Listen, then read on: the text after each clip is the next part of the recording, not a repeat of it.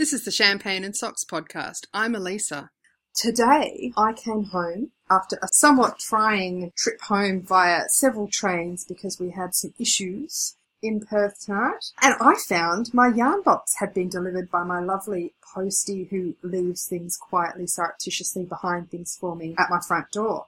And I thought, wouldn't it be fun to do an unboxing? This is my first unboxing. And for those of you who have no idea what I'm talking about, an unboxing is where somebody unboxes a package and has a look at what's inside. And I think it's traditionally done on YouTube. You can watch people unpack all kinds of things. It's its own genre. It can be quite useful, though, if you get a flat pack or something and you're not sure you have all the pieces. Go and look under the unboxing for that particular item. But I think people do it for collector's items and things. Anyway, I'm doing it for my yarn box package because this is my very first yarn box and I have no idea what's inside. Hopefully, it's not too horrible. Otherwise, this could be awkward.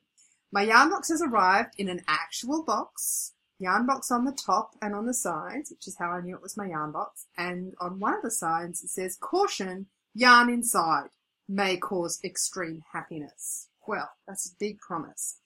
The other thing that's really interesting is that my box passed quarantine.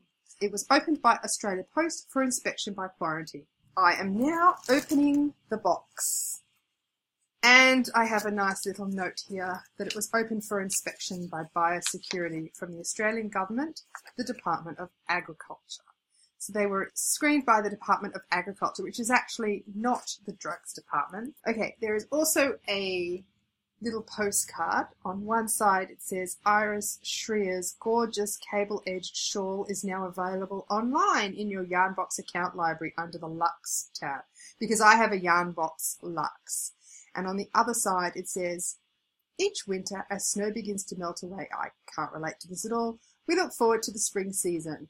The transition from cold, white landscape to the bright colours of spring flowers and foliage is something worth celebrating. This March, we've combined forces with our friends at Art Yarns to bring you another spectacular yarn box shipment." All right, I'm not going to read the rest of what is inside. I'm going to peel away the white tissue paper. Ooh. And I have silk mohair from Art Yarns in I would call it light lavender. Okay, so there's silk mohair, which is 60% super kid mohair, 40% silk, which I'm actually allergic to mohair, and 2 skeins of merino cloud, 80% fine merino, 20% cashmere. That's very pretty. And that's sort of variegated purples. Underneath my yarn, it's a gorgeous little tin from milkandhoneysoap.com, and it's a lotion bar. And it's lavender smelling. That's very pretty. And some stitch markers. Ooh, yay. Stitch markers. And a nice little postcard from the lotion bar. I might take some photos and include that in the show notes so you can see what I actually opened. 4 spectacular skeins, 2 hanks of Art Yarn's newest base, Merino Cloud, are complemented by 2 hanks of feathery silk mohair in a coordinating colour. The 3 colourway pairings included were inspired by the push of fresh flowers through snow. And I'm guessing that I have to go online to find the pattern that goes with this luxe shipment. I didn't know what colours I was going to get because this is the box that my husband stalked online and ordered for me, and he had to select the colours. And he said, "Oh no, I hope I chose the right colours," but he did okay. Quick update on what I have been working on the last week. I am supposed to be working on knitting some teeny tiny little things for a fundraiser. And since I'm procrastinating on that, because that is how I do things, I am working on a shawl that I had been procrastinating on and had put aside for several months. The shawl I am working on was an M-Cow mystery knit-along. The pattern I was using was Edith's Secret, which was published by Marinade Designs and was paired with a Lorna Lace's Soulmate yarn. The shawl was designed for the Downton Abbey Mystery Cowl 2015. The shawl used 2 skeins of Lorna Lace's Soulmate in 2 different colours. There was a limited edition Edith's Secret, which you could pair with 1 of 5 other colours, and it was hosted by Jimmy Bean's Wool. I looked at that yarn the Edith's Secret yarn. It was so, so pretty, and I really, really, really, really wanted it. But if I wanted to start the project at the same time as the knit along, I found out about the project too late to actually get the yarn shipped to me in time. And I thought, I have a massive yarn stash. Surely I can find something similar.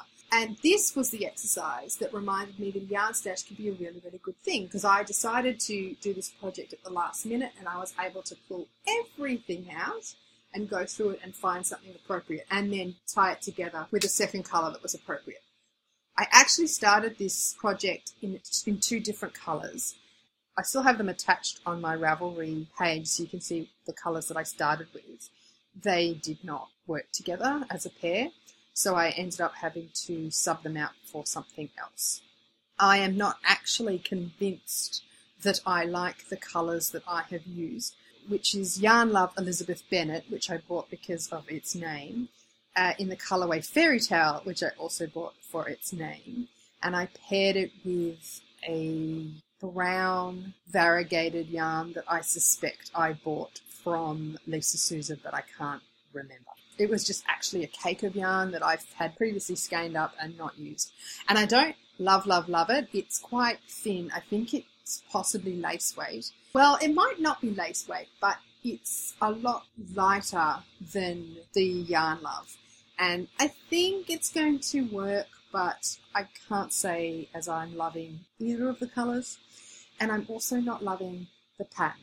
So I actually went to quite great lengths to obtain my catch-up for Downton Abbey, because I actually only ever watch Downton Abbey when I'm on Emirates flying to or from a science fiction convention. I have no explanation for this. That is just exactly what's happened. So for the last couple of World Fantasy conventions and then last year's Worldcon, I've basically caught up on the latest season of Downton Abbey. It's actually the really most perfect show to watch when you're stuck on an aeroplane for 8 hours. And usually I have some knitting with me. Usually it's a pair of socks. On my last trip, I was juggling a 9-month-old. It was problematic because the television would not pull out if you had the bassinet set up at the front of the aeroplane. So I could either have the bassinet or I could have my television. And when I had the baby sleeping in the bassinet, I could pull out my television at a 45-degree angle. And I was totally watching TV at that angle because that's how desperate I was. Anyway, I did not finish that season, and that was last season. So I managed to chase up that season to rewatch, and then was hoping to get to the current season as it was airing in the US. And the way this knit-along worked was for every new episode that came out of Downton Abbey in the States, there was a new clue to the pattern. So the thing with a mystery knit-along is everybody's knitting a pattern and nobody knows what the pattern is that they're knitting. That's the mystery. And you get a clue at a time and you knit up the clue and then you come back. I quite liked the only having to knit a clue at a time. It meant that I could work on other things as well. I found each clue to be maybe a day's worth of knitting, a day's worth on a weekend worth of knitting. And I knit all the way past clue 3 into clue 4 and found that for some reason, even though it's actually a very straightforward pattern, straightforward leaning towards boring, clue 1 and clue 2 are pretty much the same, except that the interchange between the 2 yarn colorways is at a different interval, and basically every 6 or 8 rows you increase 2 stitches 3 times, and then every other row you increase 2 stitches at the edges for the border, and then you just knit the reverse side. Is not a particularly interesting pattern, and I'm using patterns like that to increase my efficiency of knitting because I want to knit faster. So I knit faster, and for some reason I had like 1 extra stitch at the 313 stitch row, and then it goes to lace, and you can't really fudge lace with an extra stitch. And then I think I tried to tink back a couple of rows to see where I'd gone wrong, and then I just had no idea where I was up to, and so I had to frog the whole thing, which I did on a car ride. Frogging's excellent in a car ride, and then just could not bring myself to start over again. until I had something else far more pressing that I needed to knit. And then I was like, oh, yes, I think I'll get back into this. So I've been knitting this quite casually as we've been watching Once Upon a Time Season 2 and managed to get into Clue 2. And then last week, I finished Clue 2 and Clue 3. And now as of last night, am finally back up to where I was. And I will tell you that I had to pull out most of Clue 2 again this time. I do not understand how such a simple pattern can be so hard to keep track of stitches. And I've been counting every single row. I haven't really been enjoying this project, and now it just feels like a battle of wills. This shawl will be conquered. There's only 6 clues, so I am very close to the end. I think I'm about to approach the interesting lace at the edge of the shawl. I've had sent to me, I don't know how many updates because there have been errors in the pattern. And so I actually feel a little bit like, well, it's kind of good that I wasn't knitting along because now I've had the erratum. This was my very first mystery knit along that I've ever done, and I'm not sure the control freak in me really enjoyed having no idea and no real confidence that we all knew where we were going. I suspect I will be finished this shawl by the next episode, in which case I will show a picture. I'm not even sure I'm in love with the colours. It's been kind of a disappointing journey. You've been listening to the Champagne and Socks podcast, a twice-weekly podcast of all things craft, dropping Tuesdays and Thursdays.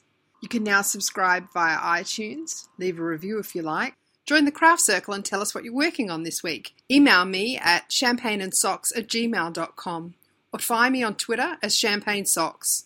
I'm over on Ravelry as Girly Jones. Also find the Ravelry group, Champagne and Socks. Finally, photos and links for this episode can be found in the show notes at champagneandsocks.com. Speak to you later.